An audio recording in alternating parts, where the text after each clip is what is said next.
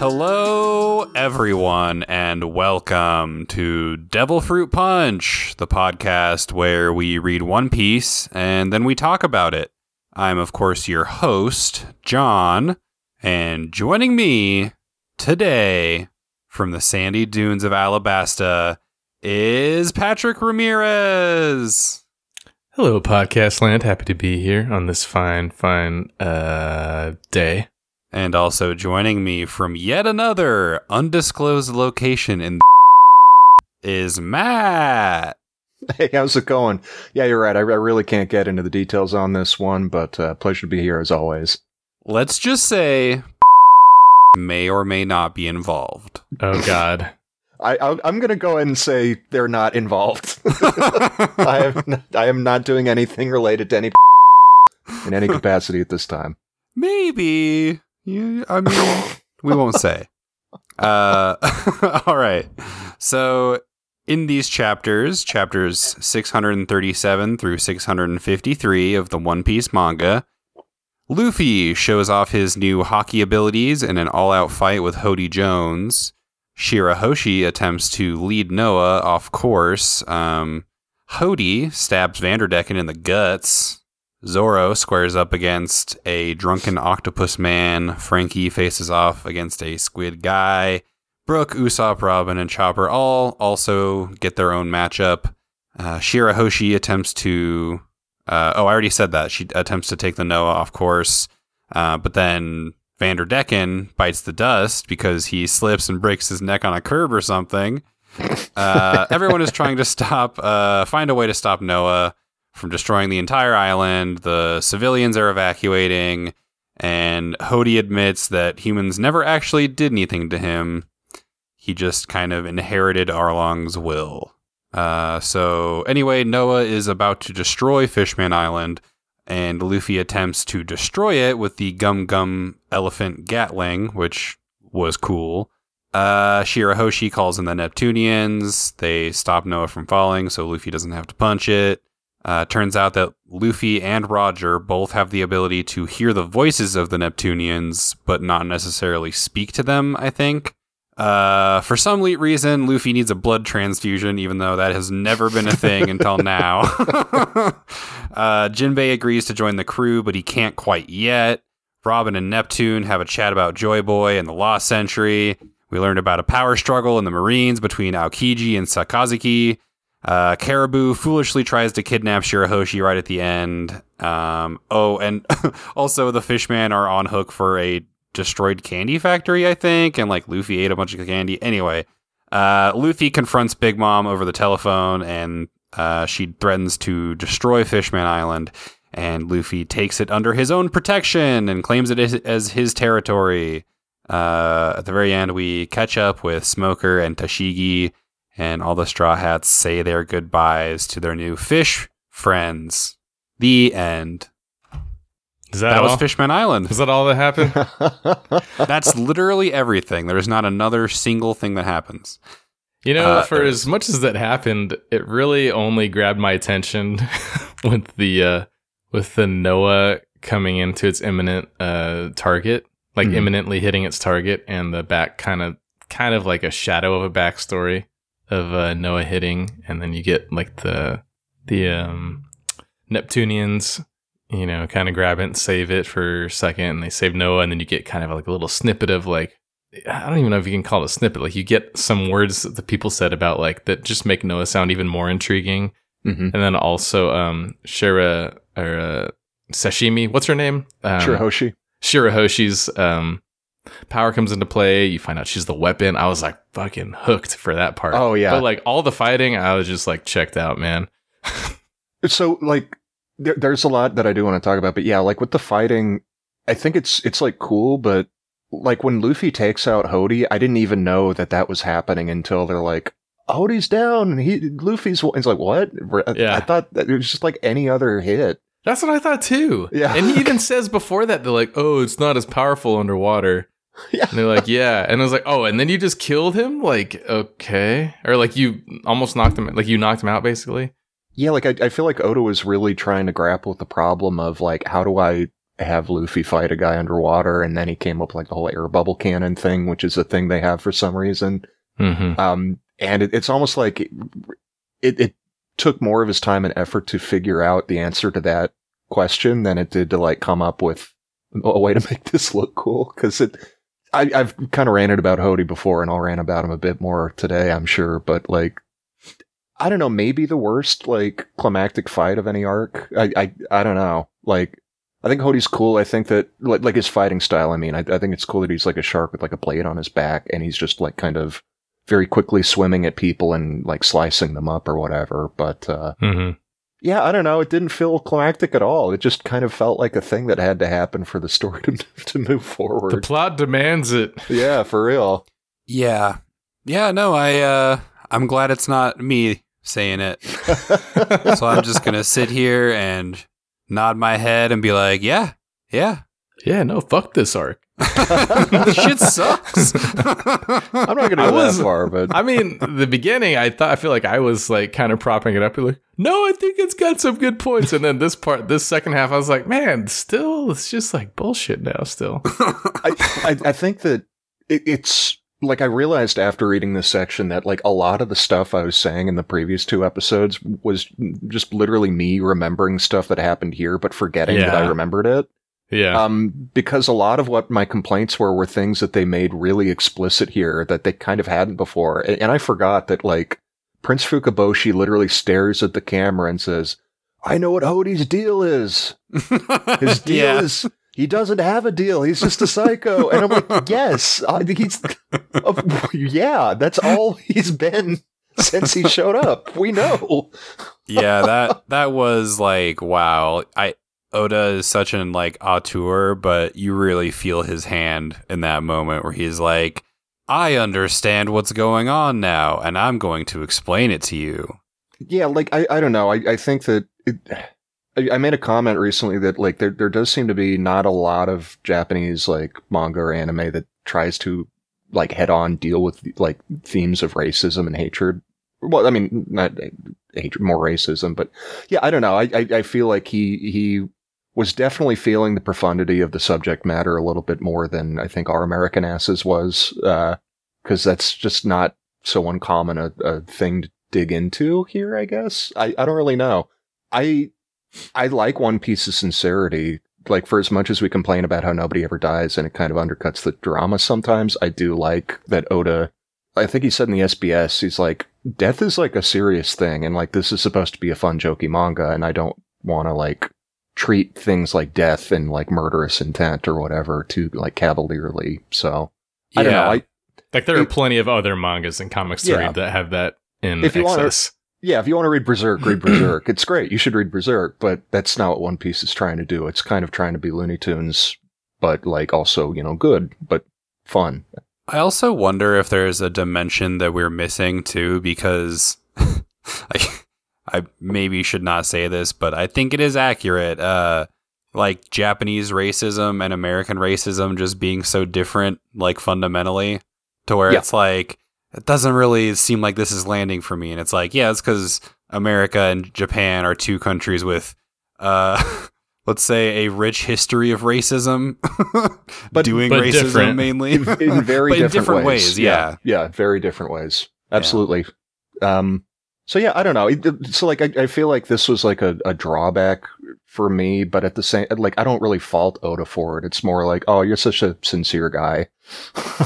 I appreciate that about you. Yeah, and I say this shit sucks, like, lovingly. It doesn't suck, but it's just not what we're used to in One Piece, you know? But there is good stuff, so I do want to talk about some good stuff. Oh, yeah, there's a lot of good stuff. The monstrous Chopper moment, his monster point. Also, I think even in his, like, normal human form, Zoro said, like, oh, even your human form's looking pretty monstrous. And I think... I think that was Zoro saying, hey, dude, you're looking pretty jacked, you know? Oh, yeah. Like, yeah. you're a monster in that way, you know? And Chopper is like, I'm fine with being a monster if it's to protect my friends. Like, the only reason I wanted to be a human was so I could have friends. So if my friends need me to be a monster, then fuck yeah, like, I'll be a monster, you know? That also made me think later on, which we'll have to get to this in more detail, but we hear a bit about what the Blackbeard pirates have been up to and how they're hunting devil fruit users. Mm-hmm. And Chopper's like, oh no, they're going to be after me. And somebody's like, who the hell wants to turn into a human? Nobody's going to give a shit about your fruit. What are you talking about? I have wondered, though, what would happen if a human ate the human fruit. Wasn't there like a little bubble? I think it was Usopp thinking of it, like when they're talking about this problem about like them hunting devil fruit users, and Usopp's like, or was that Chopper? It was like a really small bubble, and he was like, oh, nobody's gonna want to hunt me with the human fruit or something like that. I think it was Chopper like being like, oh no, they're going to come after me. And then I think it was like Usopp going like, nobody's going to care about that. No one's going to care about it. Yeah, don't worry about that. That's what that was, yeah. And I also, when he went like full on monster mode, I really liked how, I think it was Usopp was like, oh, you've like really been like working on your abilities or whatever. And he starts doing like the bashful thing where he's like, stop trying to butter me up, and like doing his little like dance where he like wiggles his butt. And Usopp was like, that shit's creepy. Like, stop doing that. Didn't right before that, didn't he say like, yeah, you can talk to me for 3 minutes. It's like, no problem. I've been practicing like 3 minutes before I go into complete rampage mode. Yeah. Yeah, the Chopper stuff I really liked. Well, like everybody kind of shows off like a new upgrade of some sort, right? Like Frankie gets General Frankie, all the hilarious, like he just pops out to use the actually strong moves. Robin can literally just like create entire clones of herself now. Or like, I don't know how much of it is her creating clones and how much of it is her like just kind of like blooming her entire body somewhere else, almost like she's teleporting. Nami's got these like insane weather moves that basically make her like a Dungeons and Dragons like sorcerer now. Yeah, you know, pretty much. It's great. Frankie also has laser beams, and I love the response to the laser beam where Chopper and Usopp are both like, oh my god, it's a laser. I think even Brooke is like super impressed, and then there's a frame where it's just Robin and Nami just like completely straight-faced, no reaction at all. That's one of my favorite recurring gags, is just the goofier guys being 1,000% into the lasers and the girls being like, I don't get it. And then Sanji and Zoro never seeming to take notice of it at all, I guess. I think secretly they're impressed. Oh yeah, I think so too. But they're too cool to like go all, star-eyed over it. Yeah. We were talking about Usopp a little bit too. There was a part where he said like, I'll be able to take you out in 3 moves or whatever. It'll be checkmate. And then he like reflects and he's like, man, like 3 years ago, I would have said that and it would have been a total lie, but now it's actually true. Yeah. That was cool. He's like, hey, I'm not useless anymore. I can actually do things. Mm-hmm. Oh, so good. Well, Patrick, earlier you mentioned finding out about Shirahoshi being Poseidon, and John, unless you had something, I wanted to touch on that a little bit. Yeah, no, go ahead. So a few episodes ago, I mentioned that my favorite thing about Shirahoshi's power was something I couldn't talk about yet, and it was this. I don't know, man. It's a big deal. It's a huge deal. Yeah. Like, I feel like, one of the things that the Poneglyphs has really been hyping up have been the concept of these 3, like, world-ending weapons, and realizing that, like, we've been following one for, like, a couple dozen chapters, and that, like, it can be a person, too, not just, like, a machine or a device of some kind. Really sick. And I like that they're not underselling how strong her ability is, either. I think her father explicitly said she has the power to destroy the world. Yeah, that's like how they refer to it in the royal family, is like the weapon that is capable of destroying the world, which I'm pushing my glasses up my nose and I'm asking, how do you know that? Because the world is still here. So how do you know? Well, she's reincarnated almost, right? Because like the princess is born every, I don't know if they say every generation or every once in a while. Every few centuries. Every few centuries. Yeah, that someone is born with the power to control the Neptunians. Yeah. So, and let's dig into this a little bit too, right? So we know from the Poneglyph, so we know about the mermaid princess who can control the Neptunians. We also, by the way, find out that Neptunians are intelligent and seemingly ancient. They don't talk about whatever happened in the past as if this is a thing that they were told by their like ancestors or whatever. It kind of makes it sound like they were there for whatever. They're immortal. They are immortal, sentient beings that Luffy has been killing and eating. Yeah. Well, yeah. It's always so hard to tell, like, what's just like a giant sea monster and what's like a proper Neptunian. And sometimes I have a hard time figuring it out. But so, yeah, like, there's the prophecy of the mermaid princess who can do this, and then there will be another figure that will help guide her and use her power. And I think there are some very clear parallels here to Shirahoshi and Luffy, where Shirahoshi really credits Luffy, you know, and she says, you know, if you weren't trying to save, you know, our civilization, like, at the risk of your own life, I would never have been able to kind of, you know, get the hang of this and summon the Neptunians to help everyone. There's also clear, like, we find out that the Poneglyph was an apology from Joy Boy to the Mermaid Princess at the time. So I think there are a lot of real clear parallels here that Joy Boy, it was the figure that guided a Mermaid Princess, and Luffy seems to be fulfilling an equivalent function for the new Mermaid Princess. Yeah, and they also point out that he was apologizing to her for a promise that he was unable to keep. And that whoever his progenitor or whoever his inheritor or whatever is will make good on that promise, but he was unable to at the time. So, and it's related to the Noah, right? Yes. So they refer to Noah as a promise that was also unable to be fulfilled, and they're going to look after it until the time comes to use it. So none of this is explicitly spelled out, but I don't think it needs to be. Like, you can really tell, and I think that you can then take all of this and then fold it into Madame Charlie's prophecy. Yeah. Which they explicitly call out at the end that, like, it didn't happen yet, but it still could. I think they imply that it still is going to happen. Yeah. Like, that her vision is true, you know? And you get all this combined, and we find out that, like, Noah was intended to be a vessel that was, like, physically moved by the Neptunians. I also just have a really interesting, like, throwaway line of, like, can it be repaired? Like, we may need them to help. It's like, who the hell are they or them or whatever?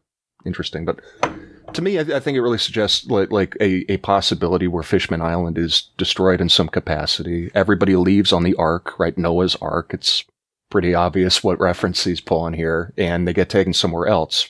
Probably the surface, like they've been talking about. So, I don't know. I'm really interested to see what happens.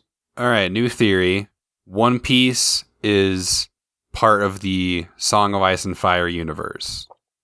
Oh, man. It is the dystopian future in which the wall has melted and flooded the globe.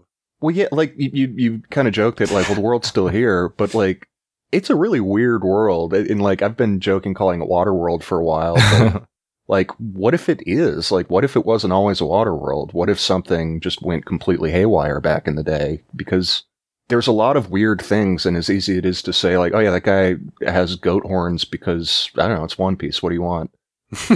Maybe ultimately there will be an answer for, like, why are there so many, like, weird dudes running around? Like, I didn't connect this until reading the wiki a few minutes ago, but, like, we meet a guy who says he's part of the Longleg tribe or whatever. And this is a concept that was introduced from the, like, menu of, and this just feels gross saying it, but I don't know how else to say it, the menu of slave prices from the auction house, where, like, they mentioned long legs as, like, going for more than regular humans. So what's that about? I don't know. There's a lot that could be going on. There is definitely a lot going on in this world. Yeah, I found that whole part. That whole section was just the most interesting to me of these chapters. I would agree with that. It's almost like this arc could have been like 30 chapters long. We haven't even gotten into it yet, but I think that if any criticism could be made of, like, the post-time skip stuff, it's that some of it really could be shorter than it is. But I don't know.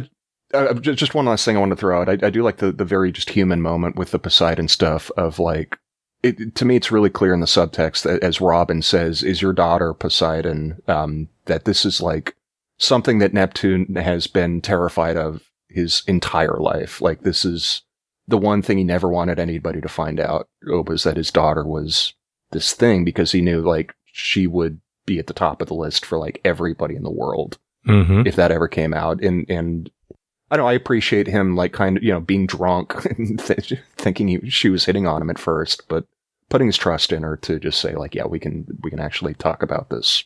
I won't hold back. And Robin, to her credit, was like, if you don't want to tell me, I get it. Yeah. Totally. Patrick, what are your thoughts? Do you have something you wanted to chat about? If we're moving off of that topic, that's kind of the biggest chunk of what I wanted to talk about was that, because the fighting was uninteresting to me. And then you didn't like the Gum Red Hawk? Nope. Sorry. I just pretty cool. It just all melded together, and it was just like excessive fighting when I was not in the mood for excessive fighting. What did you think about Zoro's titties being out? I did not think about those, John, but I know you did. So I'd like to hear your thoughts on those. Huge tits on this guy. He's stacked, yeah. He's fucking stacked. I love the move, just being like, I'm going shirtless, baby. Like, he knows what he's doing. What about, was Frankie the one that went shirtless at the end with, like, the weird cut on his chest and then the wood hair horns things? Was that Frankie? I don't know what end. I don't remember any horns. It was like hair that was like in the shape of like beetle prong kind of. That was Frankie. Yeah. Yeah, it was at the end. Yeah. Yeah, remember that part? I remember him doing that and thinking, like, I think there's a gag being made here that is going over my head. It's not landing. It did not land for me. I was okay. It's another power of Frankie's. Because, like, he can change his hair now. I think we've seen that. But, like, why he made his hair look like a stag beetle or whatever, I don't know why. I think it's probably some Japanese, like, joke that is just not meant for Western audiences. Like, little boys in Japan just love those fucking beetles. They do love, a lot of kids love beetles. It's, you know, Japan isn't all Tokyo, right? Like, a lot of it is still pretty rural, and just going out and, like, catching bugs is a big thing. And especially for, like, if you're a city kid and, like, going on a summer vacation to visit relatives outside of the city, I think that's just, like, a really beloved memory for a lot of Japanese folks is, like, yeah, man, I had a great summer when I was 12. I saw these giant beetles. I caught them with my little net. It was awesome. It was great. It was sick. Yeah. Were you in the middle of something, Patrick? I did interrupt you by objectifying Zoro. I'll shout out really quick. Brooks' crazy new, like, soul abilities. Oh, yeah. I'm glad you brought that up. I almost forgot. Yeah, like, I realized when I was reading that, it's like, oh, I guess I didn't have, like, a super firm grasp on what Brooks' actual powers are. But yeah, he can displace his soul from his body now. He can do this weird soul magic to, like, kind of, like, enchant people with, like, an illusion and take them into it. And he also just, like, his sword is an ice sword now, basically. It just does ice damage because of the chill of death. Yeah, that it implies he can infuse his sword strikes with his soul, which has the icy character of death. Yeah, like, that is some badass shit. Like, when he got that sword out, and it's like, yeah, it's got the icy touch of the dead. I'm like, oh, that's a badass. I wish I had that in my D&D campaign. Yeah, and he can also, like, suck his bones back together using his soul, which is nice. Kind of makes him like an elevated buggy in some ways. Right. It helps, like, address, to me, like, the kind of the issue of, like, how do you have multiple swordsmen on your team while they're still, like, really distinctive from one another? And it's cool. Like, giving him a little more supernatural stuff helps distinguish him from Zoro, and also just him being kind of like the one-cut fencer duelist type, as opposed to the guy who will just, like, hack you to death with 3 swords. Just, blast you to death with 3 swords. Yeah, Brooks' stuff is really cool. Brooks' powers are so funny because you can tell that I don't think that Oda really knew what he was going to do with Brook. And he just kind of started tacking stuff on, but it does weirdly. I mean, it fits the theme and it just is cool, so I don't really question it. He can remember in Thriller Bark. He can also drink milk to repair his bones. So that's another part of his fruit, I think. Yeah, Luffy has meat, Zoro has booze, and Brook has milk.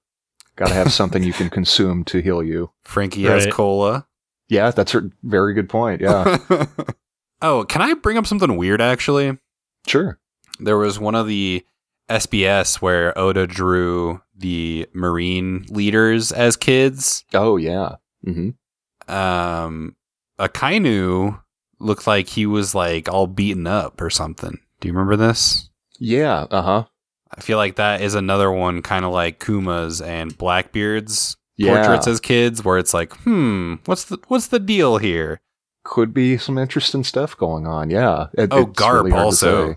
Garp as a kid was fucking adorable. I was like, I would die for him. Look at him. Yeah, I mean, it's just Luffy, but looking somehow more feral with a gnarlier eye scar. It is true. He looks more feral than Luffy somehow. Like this child will bite you.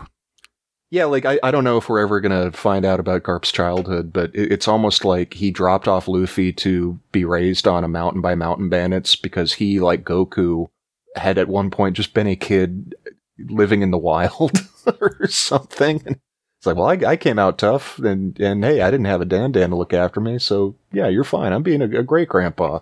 Yeah, he also had the pipe, like, what's his name?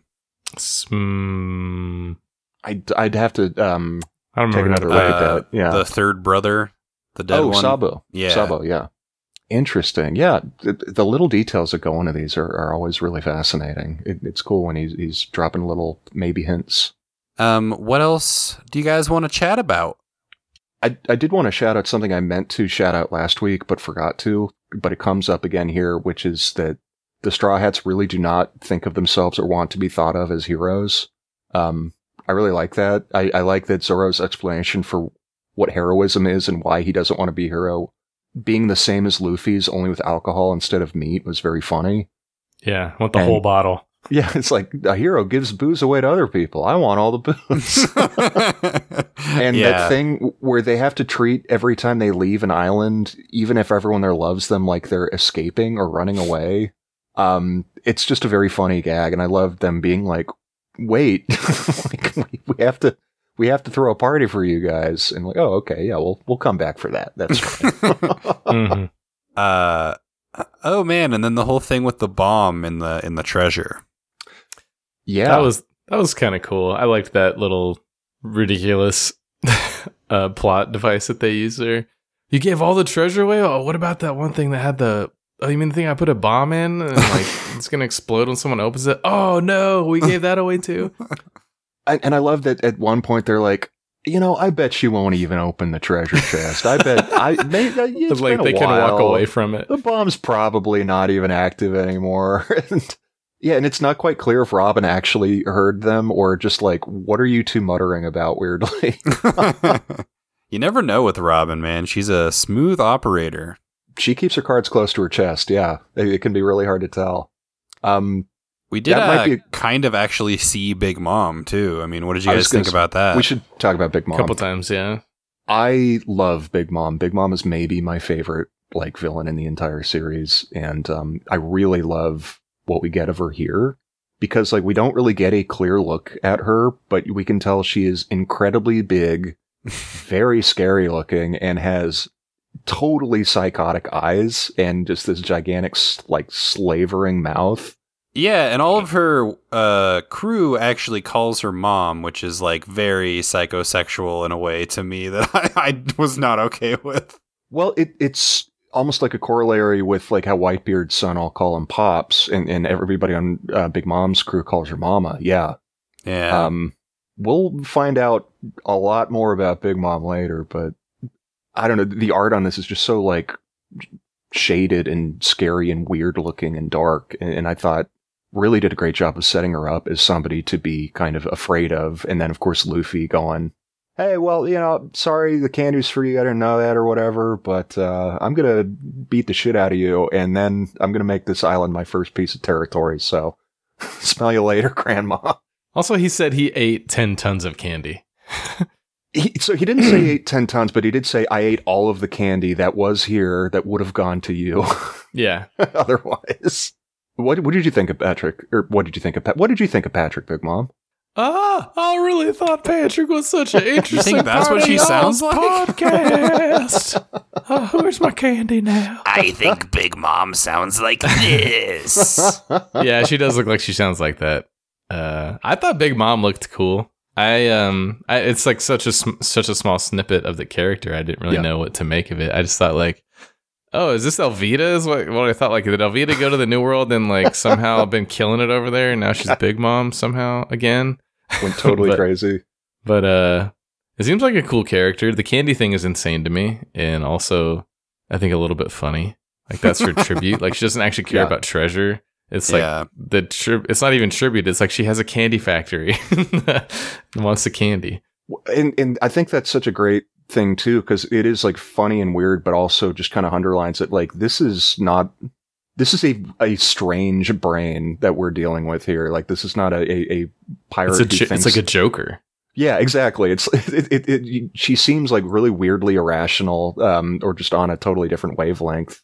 And you can just, like at one point she like literally seems to eat one of her subordinates, for no reason. Just like, hey, are you excited for the tea party? Oh yeah, I can't wait. It's like, great, you can wait in my stomach. It's like, Mama, no. Yeah. So I don't know. Yeah, she's nuts.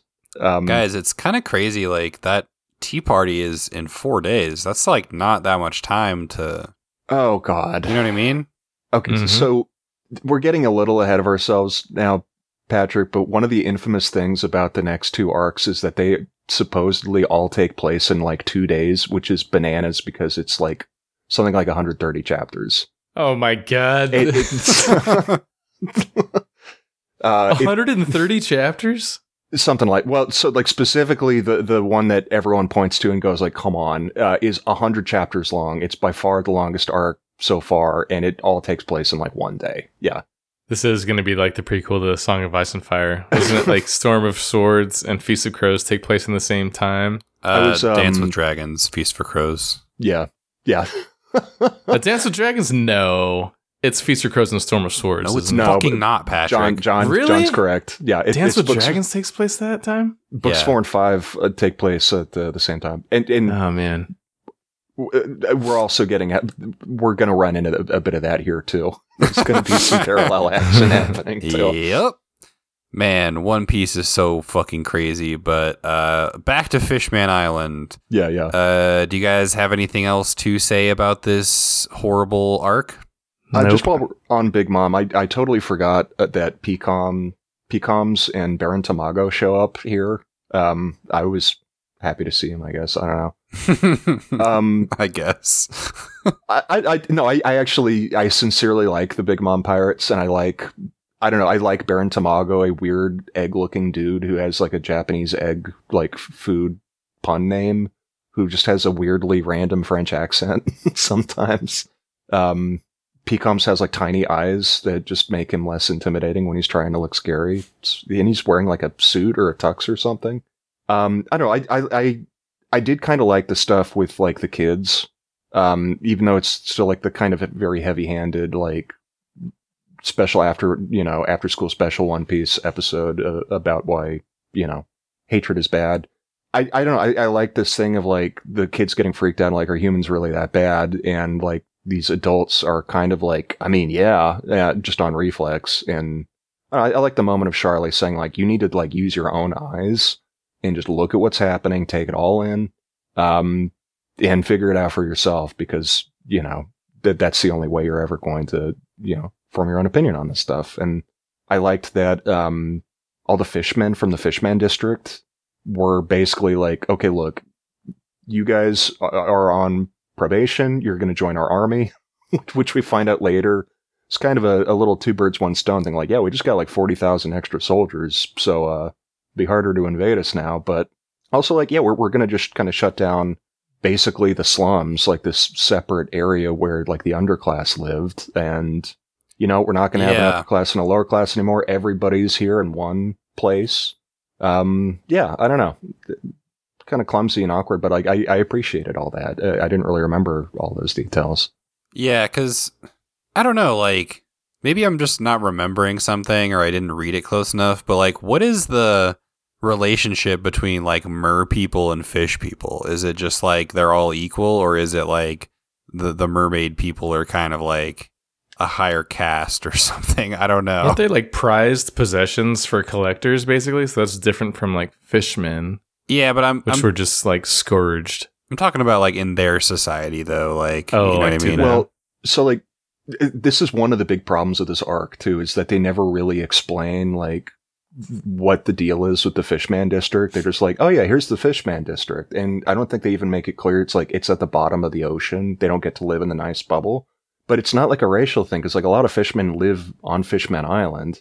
It's just like, that's where like the poor rough and tumble types are, I guess. And they just happen to be mostly fishmen and not mer people. Yeah, like he just never coherently like spells it out, which is weird, because I always think of Oda as like the diagram dude. He's got a map for everything, and he's really like thought out, here's how everything fits together. He should have been like, this is the tiered class system. For real. And I don't, it's almost like he went through that thing of like showing all the different like districts on Fishman Island, how they're all responding to like Noah falling. And it's like, just give us I don't know, man, give us a little map or something. Show us what, like, give us a little something to hold on to. I don't know, man, it's just not very coherent. It's just, these are the more outlaw-y types who I guess were poor or something and ignored. I don't know, because you're right, it never really explains. And there's this comment from a random Fishman Islander of like, you can't let those people up here. And yeah, it's not clear. It's like, are you talking about fishmen? Or are you talking about those, just the people that lived on the bottom like that? Because I don't know, like, there's this idea that, you know, this hatred that we were trying to stamp out of Fishman Island the whole time. The fatal flaw in that idea was we were ignoring the place where it was festering the worst. And that's what ultimately came out, you know, to bite us. So I don't know. I think it's kind of cool to take this idea of like, however badly it was set up, like a stratified society, and just saying like, hey, you know, we're still a monarchy or whatever, but I'm like the communist king now or whatever, you know? So like just one class, one army, one king. We're going to keep our shit tight, while Luffy declares war on the person whose territory we are in, who was about to kill all of us until Luffy successfully taunted her or whatever. So far. Yeah, so far. I also like the gag of the new Fishman pirates, the bad guys, just becoming very feeble old men at the end. It's kind of a stupid payoff for like the energy steroids being so cheap, but I'm glad there was ultimately some consequence from that. I do love that. Really, Hody did just solidify his spot as a shitheel, because part of his flashback was him coming across these extremely dangerous and cheap drugs and being like, can we use these? And it's like, bro, come on. And I gotta say, like, why did they just have a chest of drugs? Well, they also, I thought the explanation, like, kind of made some kind of sense. Yeah. Because the king, doesn't he say, like, oh, he wanted to call him, well, actually, no, the part where he says they wanted to call him treasure to keep people away. And it was like, that's like the one thing you don't call something to keep people away, is call it treasure. It really it wasn't actually treasure, but like when they wanted to like stockpile him and keep him away from people, but then like when they says, okay, we called it treasure to keep people away, I was like, that's not how that word works. I think what he was trying to get at is like, oh, we're going to misrepresent what this is to our direct descendants, so they will think it's treasure, so they'll want to keep it safe from other people. But that also doesn't make any sense. Why would you, like, it's like the Pluton blueprints being passed down. It's like, no, you tell the next shipwright, hey, these are very important and it would be bad if they get out, so like keep them close. You don't go like, oh, actually, this is a really cool thing. This is $1 million. But also, like, with that weirdly hyped up explanation, but then he just gives it to like the guy whose power is looking like the dirt people are stepping on, so he can get stepped on all the time. It's like, hey, you can just reproduce this, right? It's like, oh yeah, totally. Which is how they just have like 1 million of them from this tiny little bag at first.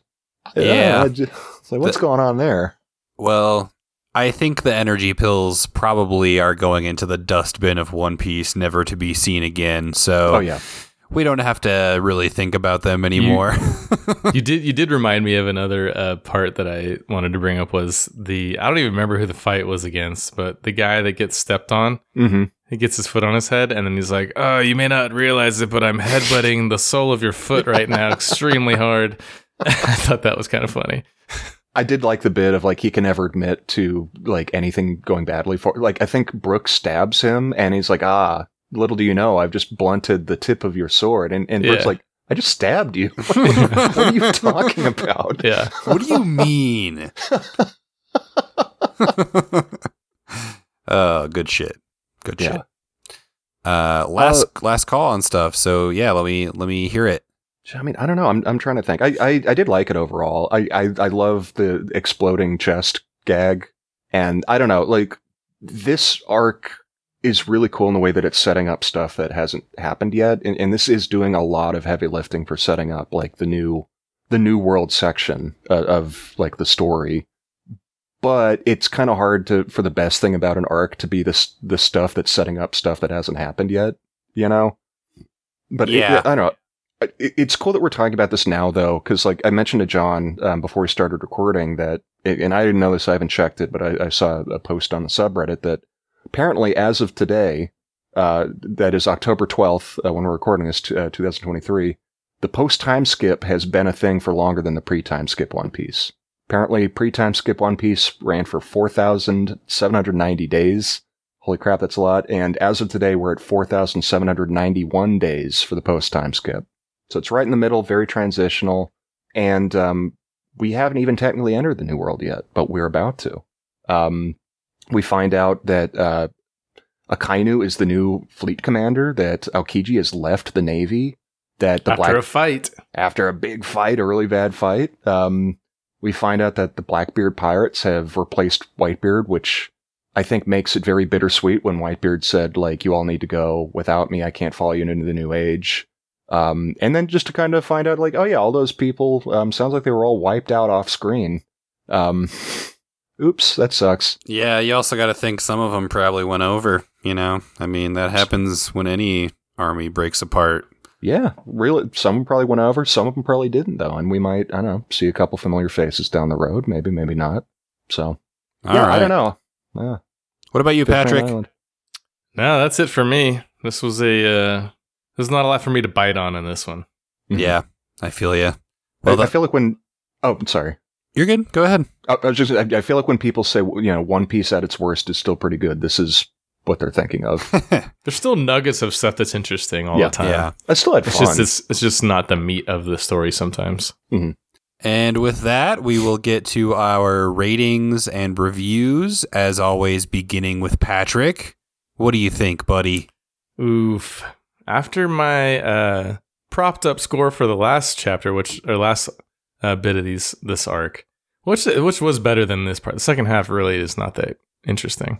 I'm gonna give this a 3.5 out of 7 Berry Kingdoms because I think we've pretty much covered. There's just not a lot to go on. There's some nuggets of stuff that is interesting, like the Noah ship and the Poseidon thing was the coolest part.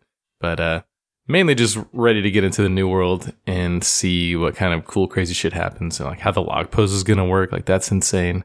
Oh yeah, that's what I'm excited about. So I think I said 3.5 out of 7. Mm-hmm. As for myself, I thought this arc was the worst one so far. But there was still good stuff in it.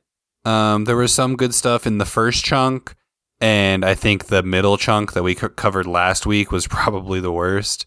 And this one, again, had some stuff for me to enjoy. I did like some of the fighting, although it never really felt like there was a lot of stakes, obviously, just because, like, I don't know. I guess that would be a whole thing to go into, but it didn't feel like there were stakes. Although I did like the Red Hawk when Luffy somehow fire punched Hody. Don't worry about it. We're not going to explain it, but I thought it was sick. The Chopper stuff, the Usopp stuff that I talked about, all great. So I think I'm going to hold hands with my friend Patrick and do 3.5 Berry Kingdoms. What about you, Matt? And this is a tough one because, like, I really do like a lot of the stuff here. And Fishman Island is just a place is cool. I like the idea of, like, this sort of Atlantis, like the sunken, like, kind of aquatic city. And that's why it's a little frustrating that, as well-intentioned as it is, this is the most, like, trying to teach you a lesson arc, it feels, of anything. Because I think what I really wanted was just to hang out in Fishman Island a little bit more. Just, like, see the cool buildings and hang out at the little cafes and kind of take in the culture a little bit more. And just not have everything be so, like, dire and serious the whole time. I think that's part of why I liked Water 7, is that it's more of an espionage thing. So, like, everybody in the city isn't freaking out all the time over, you know, what's going on. But the art's nice. It's got funny moments, like the moment, you know, somebody referenced earlier about Vanderdecken. It's like, as long as he's conscious, we're fine. The city won't be destroyed. And he just does a, like, full-blown Wile E. Coyote ran off the cliff, doesn't realize he's not standing on anything, and then just clunks his head on a rock or something. In some ways, it was like a $1 Million Baby situation. Oh, God. Yeah, I mean, you're right. He did survive, of course, because he had to. Everybody lives. But at the same time, I know, they're just big problems. I don't get why the reveal that Hody is just an empty-eyed psycho was treated with, like, it was more of a big reveal than, like, any other villain. I don't remember another time in One Piece when somebody just says, I'm about to tell you what the villain's deal is. Like, could you imagine at, like, the end of Alabasta or something, fucking Pell just goes, now I'm gonna tell you what Crocodile's deal is. When it's like, if it's a good villain, you don't need to tell us. Like we've been taking it in the whole time. We get it. This weird convoluted, like, flashback thing with Luffy doing, like, an Ocean's 11, like, actually, I secretly freed my crewmates, you know, an hour ago. And it's like, I don't know. Him beating the main villain also, like, I literally didn't know what happened until after they said, oh, I guess the fight's over. Oh, no, I'm giving it a B. I really enjoyed it. I mean, I read it no problem. I had a good time doing it. It's just, yeah, I like Fishman Island. I think that it is maybe a bit underrated, but it is still really hard to argue against it being one of the, I'd say, bottom 3 arcs in the whole series. Can't wait to move on and get into more fun stuff. Yeah, I know, I almost wish it was a little bit longer, if anything, just to have a little bit more hangout time in it, because I like the hangout more than the conflict.